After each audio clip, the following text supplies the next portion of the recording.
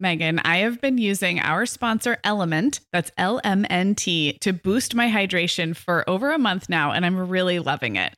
I'm just not very good at drinking plain water, and I love the taste when I pop one of these little packets. I like orange or grapefruit into a big bottle of water. It's kind of fruity and salty, and it just helps me hydrate better overall. Element is a zero-sugar electrolyte drink mix born from the growing body of research that shows the best health outcomes occur with higher sodium levels. Each little pack delivers a significant dose of electrolytes, but minus sugar, artificial colors, and other iffy ingredients. Element's flavors are so unique, like fruity watermelon salt and spicy sweet mango chili. And we're going to set our listeners up with a variety pack so you can find your favorite. Right. You can receive a free Element sample pack containing 8 flavors with any drink mix purchase when you purchase through our custom link, drinkelement.com/momhour. That's DRINKLMNT/momhour. This is available exclusively through our partnership and is available for both new and returning customers. And if you're an Element insider, you'll have first access to Element Sparkling, a bold can of sparkling electrolyte water. Again, it's drinklmnt.com/momhour. Hi, I'm Sarah. And I'm Megan. We're 2 moms with 8 kids between us, from little to grown. We're in different areas of the country and in different stages of life. But we both know that motherhood's a lot easier when real moms share tips and encouragement. And remind you that it's really all going to be okay. We're not experts. We're parents who've been there. We're not perfect. We're real. Welcome to the Mom Hour. Hey everyone, and welcome to episode 317 of the Mom Hour. I am Sarah Powers, here as always with Megan Francis. Hey Megan. Hey Sarah. It's a banner day, I feel like. It is. We are doing listener questions today. 2 episodes. So behind the scenes, we're recording today, this week's and next week. So we are just sitting here in a soup of your listener questions. We're stewing in your queries. Marinating in them. But it's been kind of like a big couple of weeks around these parts. And so we love doing listener question episodes. They're one of my favorites to do because it allows us to address like kind of micro topics sometimes that we wouldn't necessarily give a whole episode to, although some of these really could be their own episodes. But it just allows us to like really address super specific questions in a way we don't always get to in the regular episodes, which is really, really fun. But we've also just had a lot going on behind the scenes. We have. So thank you so much to everyone who's been cheering us on and following along as we are growing our team. We announced that we're hiring for a few positions. And when we say positions, a couple of these, I would say, are very low commitment ways to get involved that kind of increase as you move through the different opportunities. So now we have our work cut out for us, Megan. Yes, we got a lot of responses, like over 200 responses. So if you were one of those, we have gotten quite a few emails from people wondering if we got your application, and it was via a Google form. So they don't send you an email confirmation, but as long as if you clicked submit and you got the little, submitted page, we got you. Yep. But it's going to be a while before we really are going to have to wade through these things to give them justice, or to do them justice. It's going to take us some time. So don't expect to hear from us very soon, but we got it and we're working on it. Yeah. And I think we put in there, we asked if July 5th worked as a timeline to get involved. Should you be chosen for one of these? And I just want to say there's no first day of new position starting July 5th. That is, we are going to be spending the month of July onboarding some new contributors, communicating with people, but don't clear your schedules for that week. I felt a little bad. It's okay. This is going to be a process that takes throughout the summer. And like you said, Megan, just have be patient with us. Watch our socials, our email newsletter, our Facebook group. You don't have to connect with us everywhere, but the more places you're connected with us, the more chance you'll see some updates as we move through this process. So hang out with us wherever you like to on the internet, and we will keep everybody informed. And speaking of the Insta, I was just going to use that as a segue. Speaking of the internet. Yeah. 10,000. We had a celebratory moment. Woohoo. So we got to 10,000 followers on Instagram. And here's why that's important.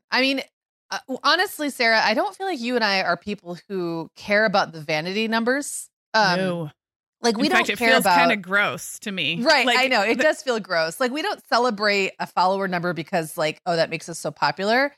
But having 10,000 followers on Instagram means we can do swipe up, which means that we can put links directly in our stories, right? We can't do them in regular posts. Right. Okay. So that means if we have something specific we want to share with you, we can put it right there in our stories. And that's huge. Like Instagram is a great platform, but one of the frustrating things, and I've been on it for many, many years on my personal, and I have, I'll probably never get to 10,000. And it is kind of frustrating when I really want to share something with people who follow me, and I have to like send them to a different link to click a link, or they like DM you. They'd be like, where did you get your teapot? Like, and you have 42 DMs. I know that's like, this is a social media problem, but yeah, it's very convenient to have that swipe up. Yeah. So that was one of those things that we've been kind of like, we've had our eye on for a long time. And Sarah, I know you set some kind of aggressive goals with yourself because you're very goal oriented in that way. I have no idea if we made that goal, but I do know that this is something we sort of had a serious conversation about. Like, man, we're so close. Let's just, figure out what we got to do to get this in a authentic and not like, we're not trying to game the system way. Just like, let's put some more content out and see if we can push over the edge. And last week we did. And that was exciting. It's just one of those nice little things that felt like a little bonus. Yeah. I will say something else that feels a little weird about sharing follower milestones, in addition to it just feeling kind of shallow and gross.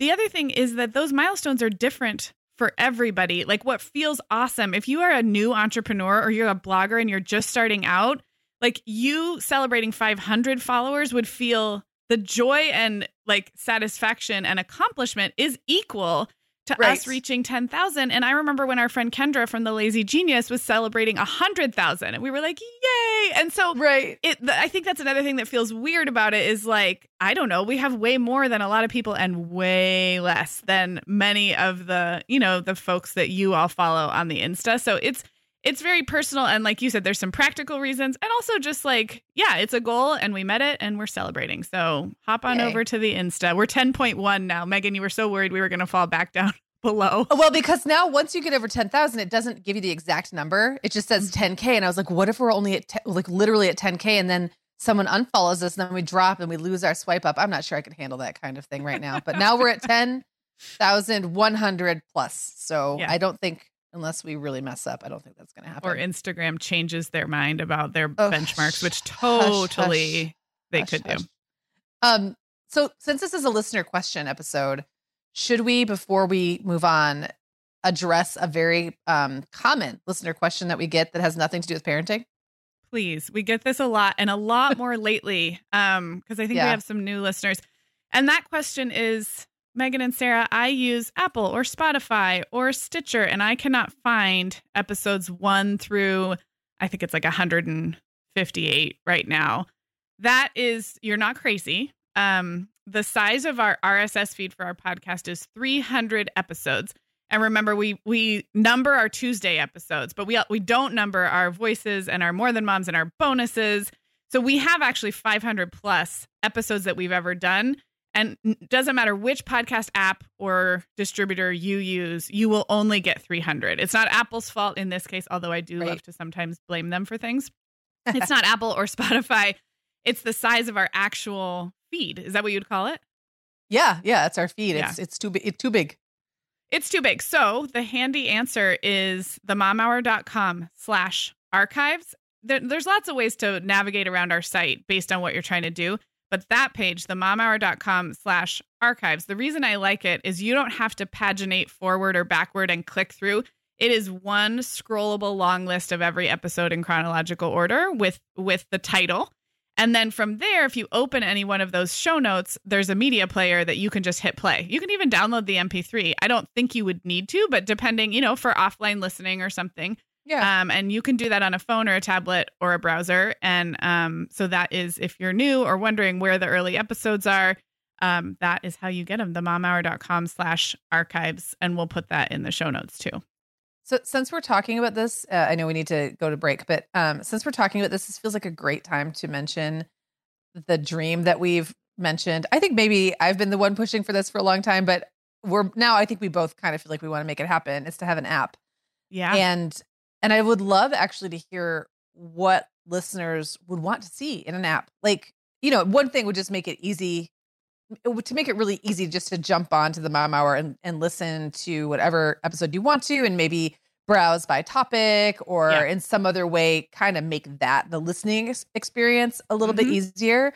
But I'm also curious if people would want there to be like other content, a community aspect to it. Like if you could have the Mom Hour in an app, and you didn't have to deal with going to whatever you're using to listen and then maybe to a different place to interact with us or whatever, what would you want to see in it?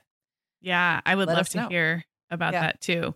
Our archives are so vast, but that makes them kind of unwieldy. So I can see like playlists and like listener recommended playlists, or like make, somehow getting the community involved in the conversation around the episodes, even the older ones, I think could be so helpful. Could be really fun. Yeah. Yep. Yeah, I would love to hear about that.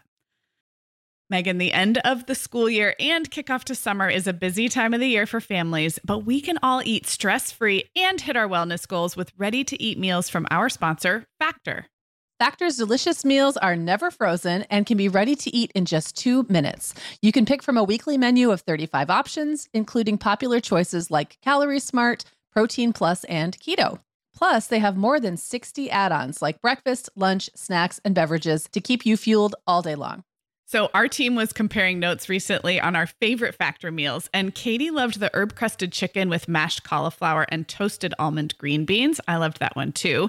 And get this, so did her little boy, Charlie. She heated it up for lunch one day, and Charlie, who's 3, ate almost all of the green beans. I mean, that's quite an endorsement, right? I was going to say, what a parenting win. And I get it, Charlie. Those green beans are crazy good. And if you really want to treat yourself, they even have meals with filet mignon, shrimp, truffle butter, broccolini, and asparagus. Listeners, head to factormeals.com/momhour50 and use code momhour50 to get 50% off your first box plus 20% off your next box.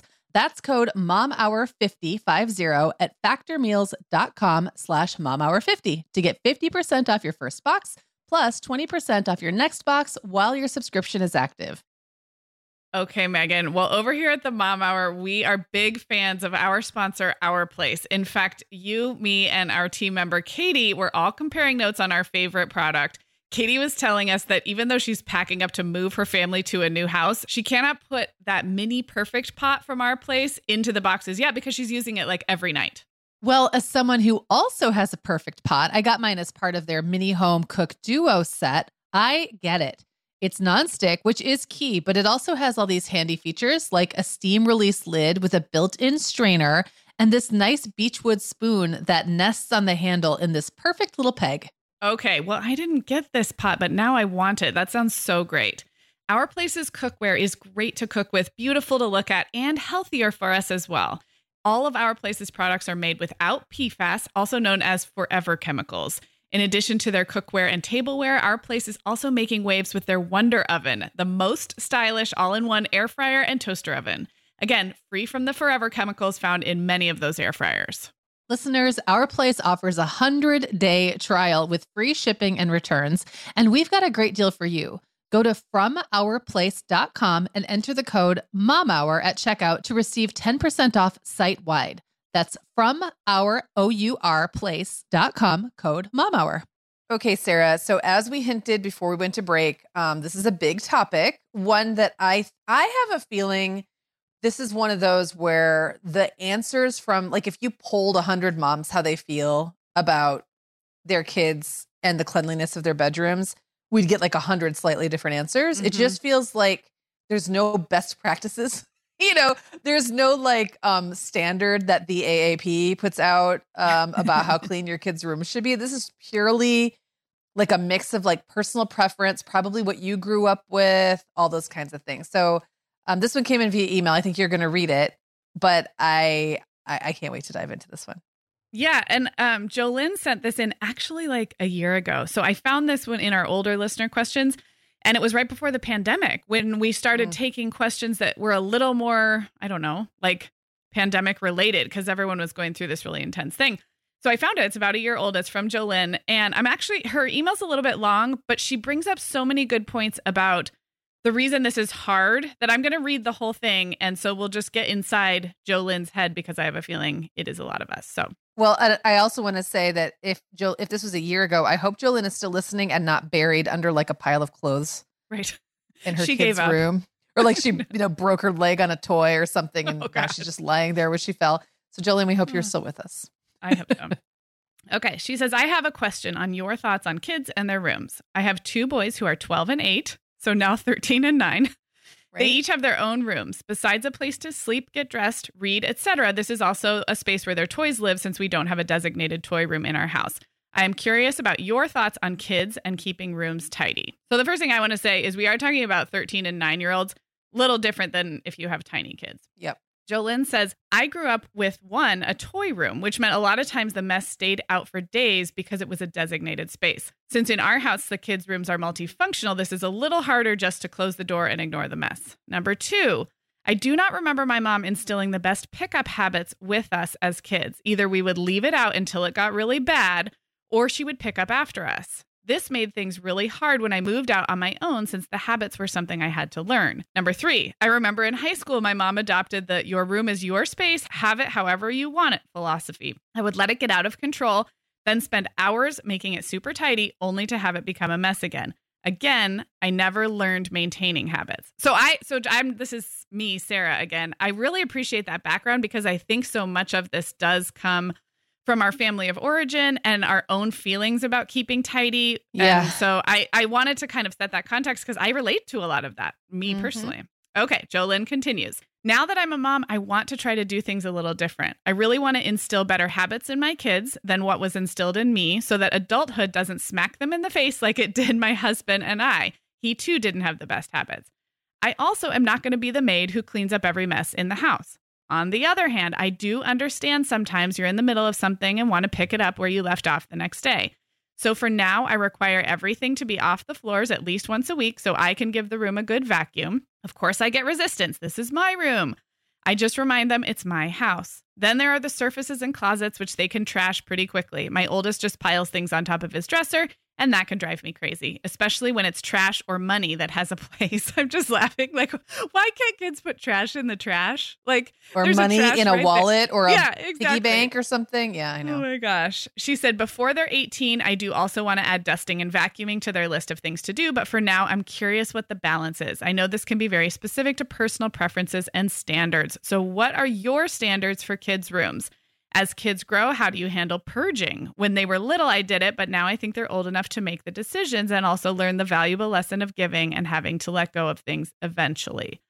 Okay. So there's like stuff in here about like teaching kids skills like purging and tidying. There's stuff in here about your own boundaries as a homeowner and like what's okay and not okay.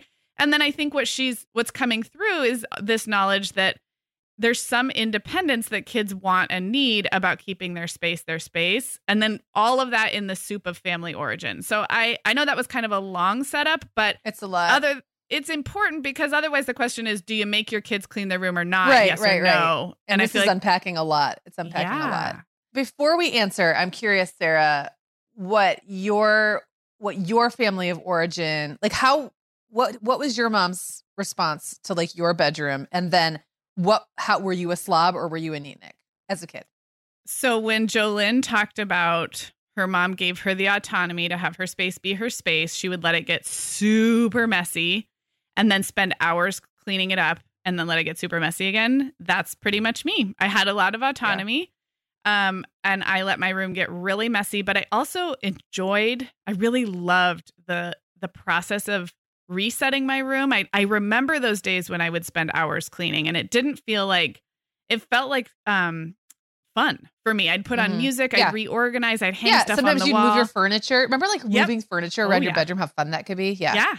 So I had autonomy. I let my room get to be a pigsty. I'm sure my mom would say there were like I do remember if we had a cleaning service, a cleaning person coming through the house, they were not going to clean my room. And if I wanted my room vacuumed, I had to pick up. But I think a lot of times I opted out. I had my own bathroom, like a little ensuite bathroom. And my mom will have to remind me what the expectations were for that bathroom. And if I was required to clean it, because that's a little bit different. So there's probably some gaps in my memory, but basically I was allowed to have my room be however I want. And that is also where I lean as a mom today. But I say lean because I think there's a lot of caveats. So how about you? So I think when I was little, my mom was not controlling about my room, but she tried to help me be neater, more reminders, more hands-on, like, let's get this up off the ground, or but I don't remember my room ever being like out of control as a kid. As a teenager, I did have more autonomy, and I spent a lot of time in my bedroom. So I do remember having a lot of autonomy to kind of do whatever I wanted with it, but kind of wanting to keep it clean. Like, not really, besides, the piles of clothes on the floor and the stuff that's kind of teenagerish, I don't remember my room being like a pigsty. And then but every now and then it would get a little out of hand. It's not hard for that to happen. I laugh sometimes if I have a day where I'm going out and I'm not sure what I want to wear, and I try on 4 or 5 different things, my room will look like a hurricane just went through. And I'm like, it's just those 4 or 5 things. But now I have the wherewithal to go, okay, I should probably hang them all back up now before I regret that I didn't. But even, I'm looking right now across my bedroom. There's 2 laundry baskets full of clean yet disheveled clothes because I haven't hung them yet. And I've kind of dug through them. I have a big bedroom, which makes a big difference. Like, if you have a lot of space. Yeah. I had things are relatively spread out bedroom as a teenager, now that I think of it. So I went to college, and my roommate and I were disgusting slobs together. I do think, much the way you and I trash hotel rooms together, there is something about having an equally free friend or person that I can kind of just emulate that. But on my own, I'm pretty neat. And the reason that I'm bringing that up is because Jolynn mentioned, like, kids not learning, like her feeling like she didn't learn how to, to gradually clean as she went. You know what I mean? Like, how to manage day to day. And I think there's ways to teach kids that don't necessarily start in their own bedrooms. Like, I think there's ways to model that in other parts of the house.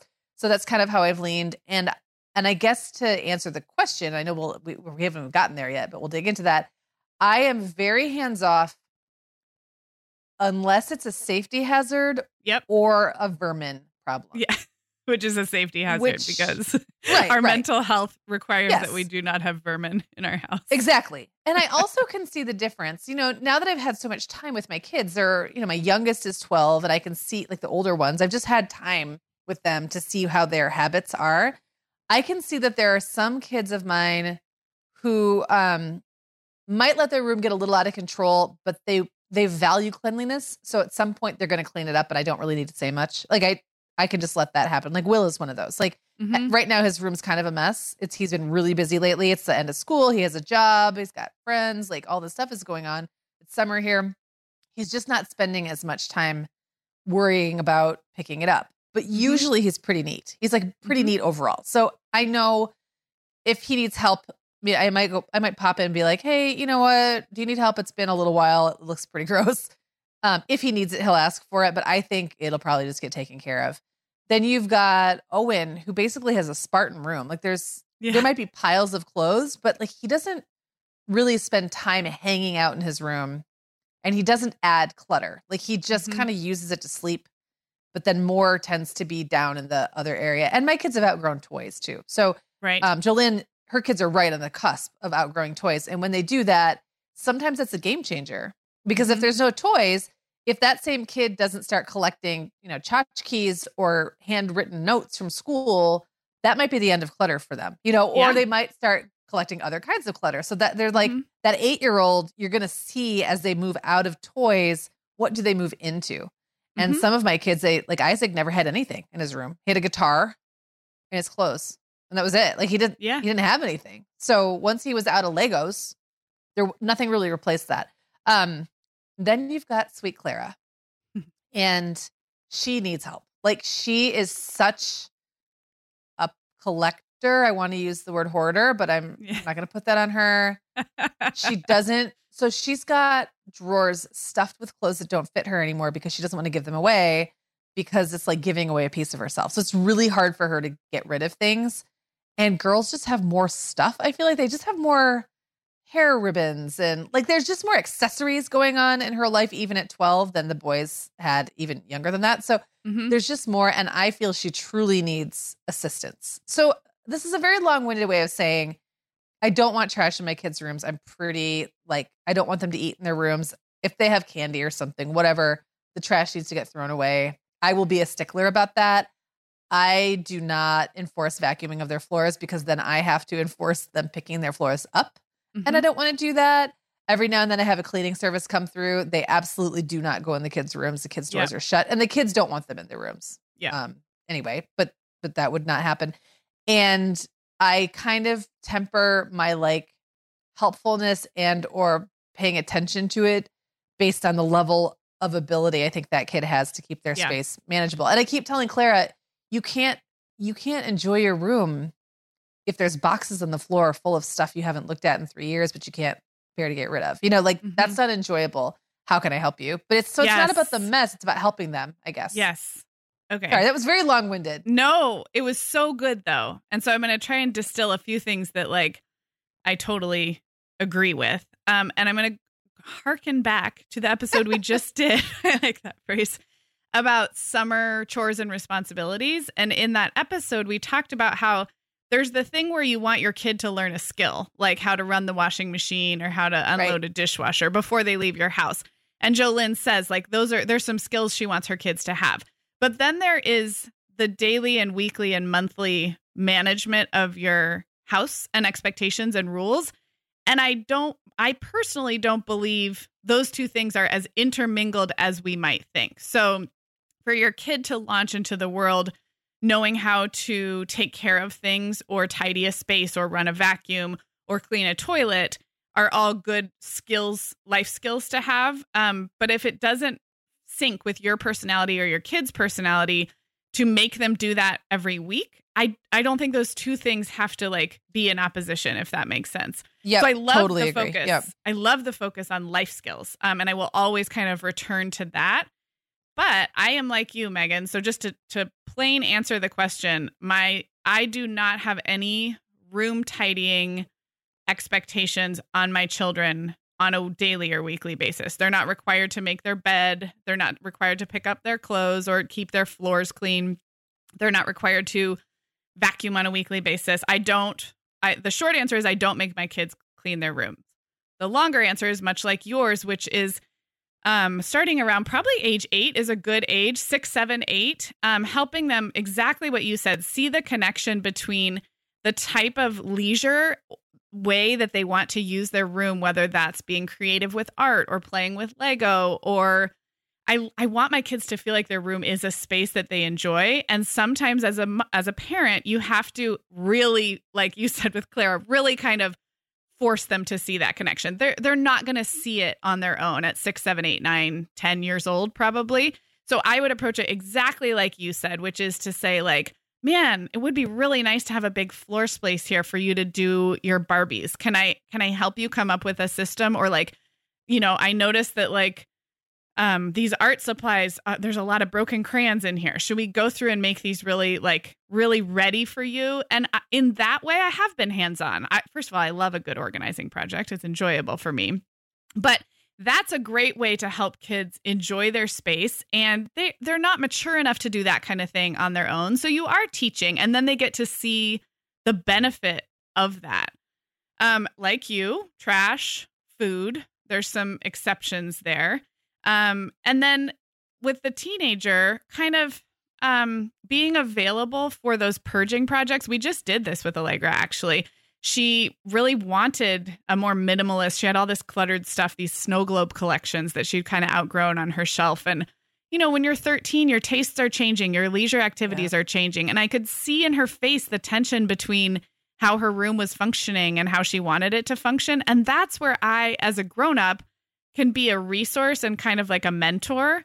But that's different for me than like, you have to clean your room every day, which I mean, something could change. I could change my mind about this, but right now I do fall on giving my kids the autonomy to have their room how they want it, including if that's a pigsty, and then helping them see both the natural benefits of a good purge or a good tidy and the natural consequences of losing money because you threw it in the garbage on accident. Right. So yeah, I think I tend toward hands off. I have been reading a little bit more parenting books about teenagers lately because that's what I do.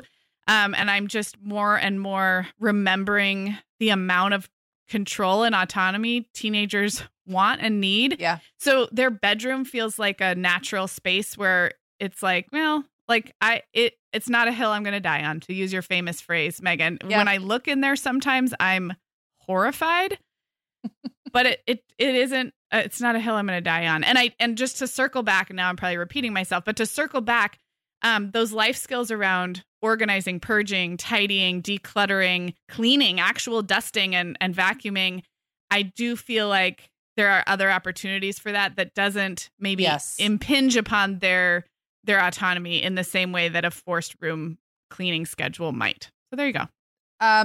That actually makes so much sense. So like, yes, like they can learn all of those things in another part of the house.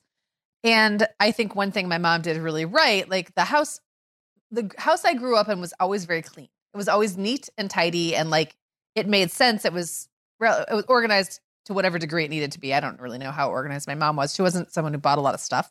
So we just didn't have that many things lying around. So I learned all of those things about caring for a space outside of my personal space that I think she was wise to let me have control over as I got older.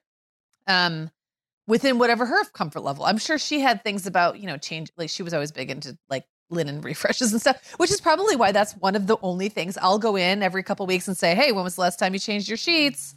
Let's do that. And I just say very or just matter of fact, like, hey, throw your sheets, your bedding in the laundry chute, and I'll make sure they get done tonight. And then often I'll kind of sneak in there and make their bed, because I like to say to Clara, doesn't it feel so good when your bed is made? But that's not because I need her to make her bed. I really don't care. At her age, I certainly did not. But I want her to have somewhere in the back of her head that knowledge, that like body, not like, muscle memory of what it feels like to have a nicely made bed when you walk in the room. And I think it's so super normal for preteens and teens to be super slobby. And I don't think it necessarily means they're going to turn into slobby adults who don't know how to take care of their spaces. I'm quite neat now, and I have to take care of a whole house. Yes. And I do it, So the skills are there. I think sometimes young adulthood is not where you prioritize those skills. So my house was a little messy when my kids were little, and I was still trying to figure it out, but I got a hang of it, and now it's not. So, and remembering too that you can launch young adults. I mean, I haven't, but you have, Megan. One can launch young adults into the world imperfectly with an imbalanced set of skills. Like Jolynn felt ill-equipped in the tidying and purging and maintaining a clean space category. I bet she was incredibly well prepared to launch as a young adult in certain areas, and she figured it out. Like she caught up. I didn't ever there's a lot of things I didn't know how to do after launching, and it's not my parents' fault. It's just what I had practice for, what I was motivated. Right. Like young teenagers, tweens, kids when their motivation is there to learn, they're very bright. When they lack motivation for how to like organize a sock drawer, they don't care. Like, so I know we said this in our chores episode too, but I resist a little bit the pressure to put out a perfectly well-rounded young adult in terms of life skills, because that's impossible. Somebody will teach them in college. It doesn't all have to fall on you. And they might not care enough. Exactly. You know what I mean? Like it's not because you failed. It's because it didn't stick, because they didn't care, or because something else was more important. It's like your kids aren't going to all come out of school being equally great in English, math, history, art. Like some things they're going to excel in, and some things are not going to be their strongest suit. And that's the same for the life skills they learn from you. So there's time. Okay. There's always time. And there is always more time. Yep. Before we go to break, I feel like we have to end cap that, because we both personally fall on the side of laissez-faire with regard to the room cleanups. I just will add that if your household is totally the opposite and you have high expectations for room tidiness, and I know a couple of parents like this, I think there are some great things that can come of that, where you're teaching your kids accountability, you're teaching them to stick to a schedule, you're teaching them a lot of tidying skills, and maybe they express their autonomy, or you're laissez-faire about something else. So I don't want to make it seem like we're saying this is the only way to be. It happens to be the way that both of us are. But I think you can make an argument for, I think having expectations and standards for kids that they feel secure in knowing what's expected of them is great. I just don't have that with bedrooms. I might have it somewhere else. So I want those who feel strongly about having kids keep a tidy room to know we're not saying don't do that. We're just sharing how we do. Yeah. And I think that kind of goes right into the point that I made early, I think before we even went to the break, that this is not something where there's a best practice. Like there's no, right. The American Academy of Pediatrics does not have an opinion, I don't believe, on how much of an opinion you should have on the cleanliness of your kid's room. It's just, right. There's so many things that go into it. And so we're all allowed to be ourselves. Yes. Oh, I love that. We are allowed to be ourselves. Okay, Megan, like many of our listeners, I'm sure I've been doing some spring cleaning in my closet lately, and it always feels so good to get rid of clothes I'm not wearing, things that don't fit or that aren't my style anymore. But you know what I realized? All of my Vionic shoes are always in the keep pile. They just tick all the boxes. They're cute, comfy, high quality. They last forever. And I love growing my Vionic collection, especially with the latest styles from their Vionic Vitals collection. The Vionic Vitals collection offers daily wear styles designed for elegance, comfort, and versatility. We both love the Uptown loafer, which collapses flat, so it's perfect for travel. The Chardonnay heeled sandal, which I know you love, Sarah. The Walk 23 classic sneaker, which our team member Katie gets compliments on all the time. And the Willa slip-on flat, one of my favorites, which comes in 12 colors for any outfit. Yeah, I need to get the Willa slip-on flat. That's next on my list. Well, listeners, if you're ready to try the shoes we're always raving about, use code TheMomHour15 at checkout for 15% off your entire order at VionicShoes.com when you log into your account. That's one-time use only. Vionic Shoes, wearable well-being for your feet. Sarah, our sponsor, Hiya Health, makes a kids' daily multivitamin that parents can feel great about giving their kids because they have no added sugars or dyes. And our kids who have tried Hiya vitamins have loved them, which is important, right? Because what good is a bottle of vitamins that your kid won't take? Hiya was founded by two dads who didn't like the ingredients label on some of the popular children's vitamins they were seeing on store shelves, so they got to work developing a formula that would help fill the most common nutrient gaps in modern kids' diets. Hiya's Chewable Kids Vitamin is made with a blend of 12 organic fruits and vegetables and then supercharged with 15 essential vitamins and minerals. They're also vegan, dairy-free, allergy-free, gelatin-free, and nut-free. Hiya manufactures their vitamins right here in the USA with globally sourced ingredients, and then they ship their chewable vitamins directly to your door on a pediatrician recommended schedule. We've worked out a special deal with Hiya for their best-selling children's vitamin. You're going to get 50% off your first order. To claim this deal, go to hiyahealth.com/momhour. This deal's not available on their regular website. Go to hiyahealth.com/momhour and get your kids the full body nourishment they need to grow into healthy adults. All right. Our next listener question comes from Cynthia, and Cynthia left us a voicemail. So let's listen to that now. Hi, ladies. My name is Cynthia. I'm from Toronto, Ontario, Canada. And my question is, how do you deal with culture clashes when it comes to parenting when, say, the grandparents have one idea that comes from their cultural background, in my case, Chinese, and you have a different idea? Sometimes you were trying to make the point that it is important for a child to go to like in-person school. And they believe that it's more important for the child to be home. How do you deal with that? What about feeding? Sometimes they don't understand why you want to give the child more plant-based proteins. They don't understand that plant-based proteins are still proteins. They see it as a vegetable or a legume. How do you deal with that? Just wondering. Thank you so much.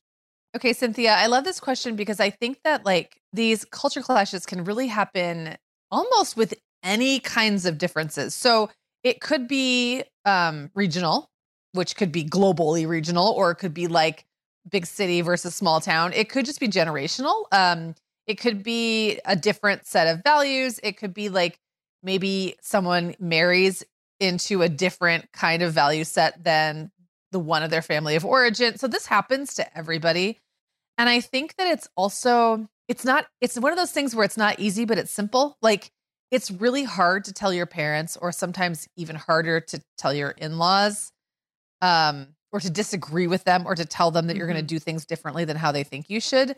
But like, it's also simple, like once it's done, it's done. And I think that moms that I've talked to over the years have had really just very kind of matter of fact approaches that I think work the best, where it's like, thank you for the information. That's not how we're doing things. Or thank you for the information. I'll take that into consideration and then move on. Like, there's so many ways that you can kind of make this conversation not a thing, but the way to make it not a thing is to make it not a thing. And I don't know how to like do that if it's your parents and part of your culture is maybe really listening to what they have to say and really respecting that. That's where the additional cultural clash becomes even more loaded. Yes. Yeah.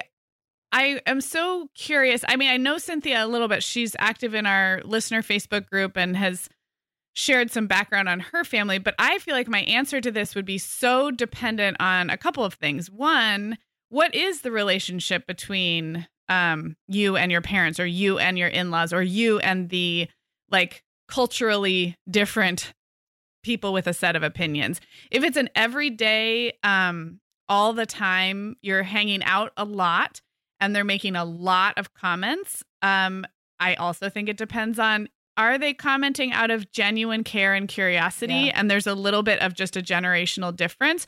Or is this something a little more toxic where they really are undermining the choices you've made? So I think there's so many layers to this interpersonally that have a lot more to do with very complicated relationships we have as we get older. But one thing I was thinking is it would be helpful to have 2 or 3, like you said, Megan, like catchphrases that you're able to repeat in a non-attached way. Like you said, thanks so much. We feel good about how we're doing things for now. I think you can say that in a friendly way, and also say it in a way that does not invite further commentary. So if you're too nice about it or too accommodating, it may seem like you are unsure of your choices, or you are looking for second opinions. So if you can find a way, and I can't give you the words because, again, these are so personal, but something I'm thinking like, thanks so much. We've talked to our doctor and we feel really good about what we're doing for now.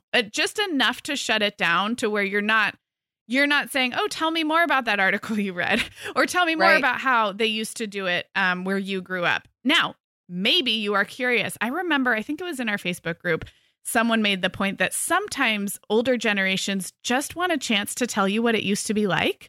And I admit, like, we are like that sometimes. We're like, well, back in our day, like, we couldn't give our kids peanut butter till they were 2. And remember that? So maybe there's one relationship or one situation where that person just wants to feel heard. And you can say, wow, that is so different from the recommendations that are coming out today. I'd love to hear more about that. Now, it's not going to change what you're doing, but maybe that person would feel kind of heard or included.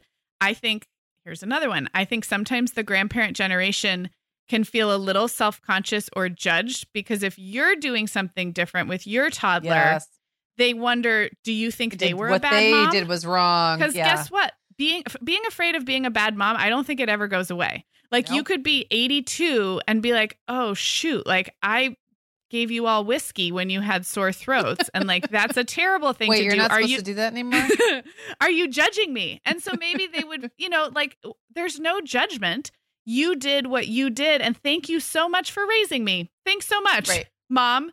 This is how we're being, this is how we've chosen to do it now. So, I mean, that was like a whole bunch of things that may not apply to Cynthia at all, because maybe those aren't things she feels she can say to her parents. But I think whatever you feel like you can say, keep it brief, keep it consistent. And then, Megan, you said the most genius thing, which is this is a practice. When you show, not tell, but when you show, not tell that you and your partner, your co-parent, are like on a path with this kid, whether it's sleep or feeding or discipline or screen time, and you show, not tell that this is the choice you've made, you feel reasonably good about it. I don't know that any of us ever feels like 100% secure, but that you feel reasonably secure.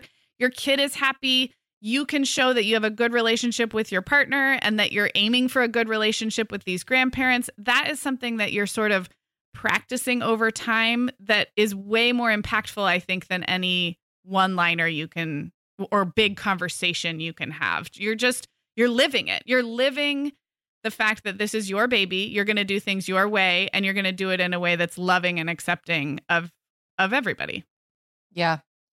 That's so much to unpack there, Sarah, because honestly, because this is so complicated. It's not just about differing opinions. It's about how are those opinions expressed? What's the relationship you have with the opinion holder? All those things. Is there another entity or set of entities whose opinions are clashing? I'm thinking of in-laws. Yep. Maybe there being some grandparent tension because one set of, grandparents thinks one thing and another one thinks the other. And I think that sometimes the least said, the better. One of the very specific things that Cynthia brought up was like, the food that you feed your child, what kind of proteins they're getting, and whether that's something that your parents believe is good for kids or believes is what you believe it is or whatever.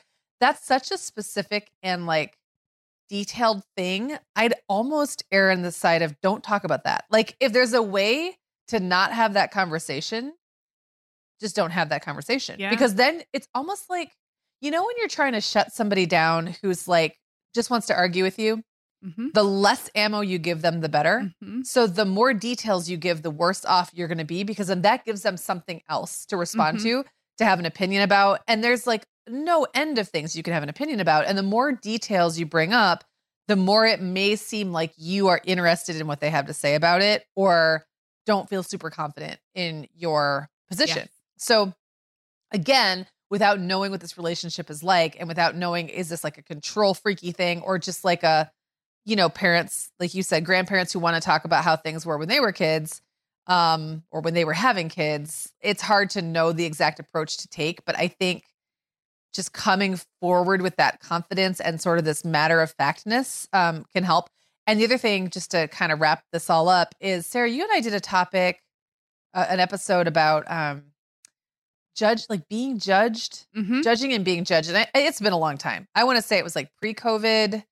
I know we have one called "When You Feel Criticized, Remember This." Maybe that was one, it. That one. And then there's another one about judgment and mom shaming, but I do think it was at the beginning of COVID. Listeners, you probably remember our stuff more than we do, but yeah, I can link to everything. Okay, that one I think was pretty COVID specific. So the one I'm thinking of is the one when it says, "When you feel criticized, remember this." And one of the points we made in that episode was that sometimes feeling criticized is true. Like sometimes we really are being criticized, or maybe not even like judged, but like underestimated. I know that's a big trigger for me, is if I feel like someone else doesn't know that I did all the work, like I already thought of this, or like that I'm smart enough to figure it out on my own, then that's a big trigger for me. And sometimes that's true. And sometimes it's my perception. Sometimes my perception is that because this person has an opinion, that means they think my opinion's wrong or I didn't think it through. And I have to sometimes step back from those situations and go, no, that's not the case. And sometimes it is the case, so I think that's always a good mental exercise to add to that bag of tricks. The muscle memory of just being able to quickly sum up, like, am I actually being criticized or do I just feel like I'm being criticized? And those are two different things. Totally. Yes. Well, Cynthia, you're not alone, and there's no way we could possibly cover like the different types of relationships people have. But I just know that there's so many. And Megan, you and I only have one set of parents and in-laws in our parenting history, and ours are very different from each other. But whenever we answer questions like this, I always am very aware that like we're not addressing like those really toxic or passive aggressive relationships. I don't have those. Right. I'm thankful, but I don't have advice for like some of the scenarios that could come up. So hopefully we were helpful in a general way. I hope so. Right. Yeah. Okay. So this next question comes from Katie, and it's about something that is surprisingly hard to navigate sometimes, especially when you're not used to it or practiced at it yet. And that is, okay, so your kids are in preschool or maybe early elementary, and they want to hang out with someone that they've become friends with in school. Like, now what? What do you do? So let's listen to her question. Hi, Megan and Sarah. It's Katie. I'm mom of 3.5-year-old Braylon and 9-month-old Cora. And my question for you guys today is about playdates with kiddos from school. My 3.5-year-old, for the first time the other day, asked me about having one of her friends from school over to play. And I haven't had a chance to really meet any of the parents at school, except for random crossing here and there at pickup, since school hasn't been doing a lot of activities with COVID. So I'm just not sure how to approach setting up a play date, if people are comfortable with a play date, how to even get a contact information, how to go about setting up a play date with a friend from school. Okay, I can take this one first. First of all, I'm really excited that at least where I live, I'm starting to see more play dates in preschool. And depending on where you are in the country, hopefully this is an opportunity for all of our young kids to get back to a little bit of post-COVID normal. When you're the first time you're going through this, like just like Katie says, like she doesn't even know how to get the other mom's name and phone number. So there's a lot of practical things. And then there's a few more things that I would put more under like the social emotional bucket. So practically, I think your preschool teacher or your preschool administration is a great place to start. I have found they have to keep privacy in mind. They sometimes can't share phone numbers and emails. In fact, they shouldn't without the other parent's permission. But there may be a class list floating around.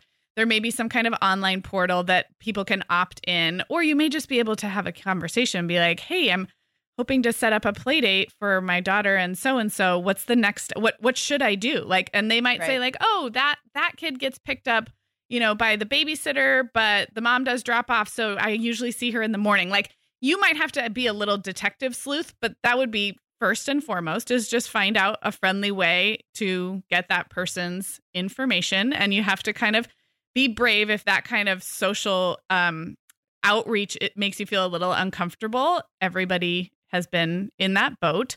And the next thing I would say is be ready for that interaction with the other mom to go a number of different ways. Not everybody is as excited about play dates as your daughter might be, or as you might be. I'm thinking of those of us when we have our youngest kid in preschool. This is like such a joke that it's become like a meme.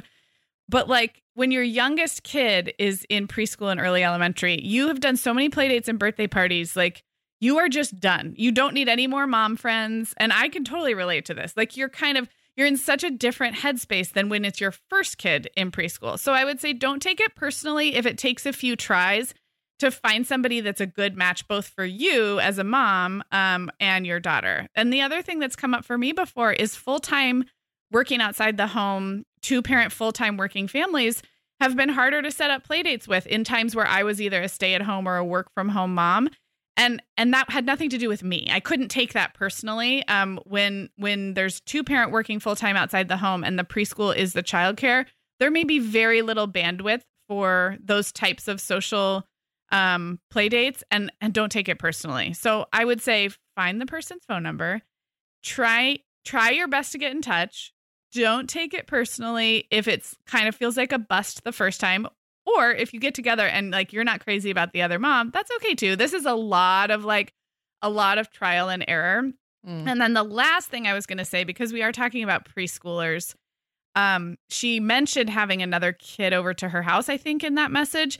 And I would just say that like off-site locations work great for preschool play dates, especially for those initial meets. It's nice to have like a place with a play place or like a park or something like that. It's a good neutral space. And sometimes your kid might think they really like a classmate and then they get together without like little kids' brains aren't necessarily thinking it all through. You know what I mean? Yeah. Like someone liked them and wanted to hang out with them. And that day they were like on their list, but that doesn't mean they're going to be fast friends. So I think that like a neutral, if you can swing it, like a neutral gathering place is great because they might not actually get along that great when it's just the two of them, or they might have already moved on. Like by the time the parents actually make the thing happen, I've had times before where my preschooler is all hot and bothered to get this date on the books. And by the time the two moms or the mom and the dad or whoever end up actually putting it together, they're kind of over each other. Yeah. Like it's cooled. Or they're fighting and then that's like awkward for the parents. So yes, I was going to say like a neutral location. a short, like a set time that's short, like an hour. And then even a specific activity you're doing, like we're going to go ride the train together at the little train park, or we're going to like bring these giant bubbles, or we're going to do like having one little activity that's fairly neutral also will help with some of that awkwardness, especially like if you're expecting the two little 3-year-olds to run off and play together on the playground, they may or may not, just like you said. And then you're like, it's public parenting again. You're awkwardly navigating like fights or arguments So I'm empathizing a lot with Katie because she's just at the beginning of all this, but this for sure gets easier with time. And especially if you can remember that this doesn't have to be the mom or the dad doesn't have to be your new best friend. Your preschoolers' friendships will ebb and flow. So you're entering a new phase, which always feels a little nerve-wracking, but you'll get so much better with practice, especially if you don't take any of it too personally or too seriously in the beginning. Absolutely. And I just want to add one other little tip on the practical side. Preschool is a little young for this, although not necessarily, kind of depends on the kid. But I made sure my kids all had my personal phone number memorized really young, like as young as, and there's a lot of safety reasons why it's a good idea for them to have those numbers memorized. Sometimes preschool classrooms or kindergarten will prioritize that anyway. Although I wonder how weird that's gotten now that like parents typically have 2 different numbers and nobody has a home phone anymore. But I mean, that all said, mine was the number that kids memorized. I knew that I'd be the one, even when I was still married, I was the one who was more likely to be in town and available during the day to deal with anything that might come up. So having that number memorized, I remember telling Clara, like she would sometimes just hassle me about wanting to get together, or Owen wanting to get together with a friend. And I would just finally be like, just write down my number and give it to them and tell them to give it to their mom. And if I hear from them, I hear from them. And sometimes I would. And that was a pretty good indicator that the other kid and the mom were both equally interested in making this happen. Because again, sometimes little kids say stuff to each other in a passing way. And one kid might really want this like hangout to happen and the other kid doesn't care. Or the other kid's mom is not in a position where they want to do it right then. So I always felt like taking charge a little bit by being the one to pass out the digits. Then kind of was like that then allowed them to decide if they really wanted to make this happen. And then when they would text me, then I would get in touch right away. So just another little tip. I'm laughing. Like, don't you feel like kinder and first are the 2 years where kids start to make crazy, like cockamamie plans all on the playground. And then you hear about them like half baked at home and you're like, so-and-so's having a sleepover. And you're like, right. I don't think we do sleepovers in kindergarten with like families we don't know. And you're like, no, it's definitely happening on Friday. This Friday, there's a sleepover. And then like, there's no, I mean, it's so funny. They think they're mature enough to like come up with plans, and you hear about it, as we know, through the like very fuzzy filter of a kinder or first graders reporting home, and it can be very confusing. So well, and even, I mean, that just kind of to me hammers home the point that it's valuable to get your hands on other parents' numbers or for them to have their hands on yours, even if you have no intention of actually setting up a play date, because then you can kind of like get in front of some of this stuff. Yeah. I've had my kids come home from school convinced there's going to be a party. Yeah. Like at our house that night, because them and the other friend like planned a party at my house. And then I have to, if I have the ability to text the other parent and just kind of be like, hey, do you know what they think is happening? It's a lot of like, what do they think is happening and what's reality? And like, how do we make those two things jive? So, the more information, the better. And even though it can be awkward, I think the more communication, the better. Yeah. And just to go right back to where I started, when it is preschool, involve that preschool teacher, because they can always say, oh, I'm so sorry. Our policy is not to get in the middle of play dates or not to pass numbers along. And you didn't do anything wrong. They're just telling you that's their policy and they might have that policy. But I could see a scenario where they're not going to give you the other mom's phone number for privacy reasons, but they might pass along yours because the kids are too little to memorize. But you might say, I've been trying to get in touch with this set of parents and I'm having trouble. If you feel it's appropriate, maybe I could tuck this note in the kid's lunchbox. And if the preschool teacher says, no, that's against our policy, you didn't do anything wrong. You're just trying your various avenues. So right. Yeah. Yep. Well, good luck, Katie. I'm glad you get to have play dates. Okay. Well, Megan, it's time to wrap up. We are back next Tuesday with more listener questions. We love to do these in batches of 2. And you all can send your questions to us anytime. We do this every 3 months in batches of 2. We're pretty regular about it, but you can send your questions anytime by voicemail or email. We'll put a link in the show notes for how to do that. But in between, we have a More Than Mom coming up this Sunday. So definitely look for that in your podcast feed in just a few days. And Megan, this was fun. We'll talk to everybody soon. Talk to you soon. The Mom Hour is supported by partners like Erica. Erica is the social media health app for teens that gives them the tools to unplug when they need to for improved health, study focus, sleep, and daily balance. Erica was built by a dad of 3 boys who saw that teens themselves were really becoming self-aware to the risks of social media, and he wanted to help them self-regulate. Erica works to hide distracting apps from your phone at the touch of a button, keeping them out of sight and out of mind without deleting your data. Tell your teens about Erica and save 20% on the Erica family plan with promo code TheMomHour. Go to erica.app and search for plans. That's Erica with a K, ERIKA.app, and use code TheMomHour to save 20%. Hi everyone, Megan here. Sarah and I would absolutely love it if you would hit pause right now, like right where you're listening, and leave the Mom Hour a rating and review. If our show has helped you feel a little more confident as a mom or a little less alone, this is one of the biggest ways you can thank us, and it really only takes about 30 seconds. If you're listening to Apple Podcasts, you can navigate to the Mom Hour's show listing. So when you're in the episode you're listening to right now, click where it says the Mom Hour just above the play button, and then scroll all the way to the bottom and you will see the ratings and reviews. We would love if you would leave us one as well. Thank you so much for listening.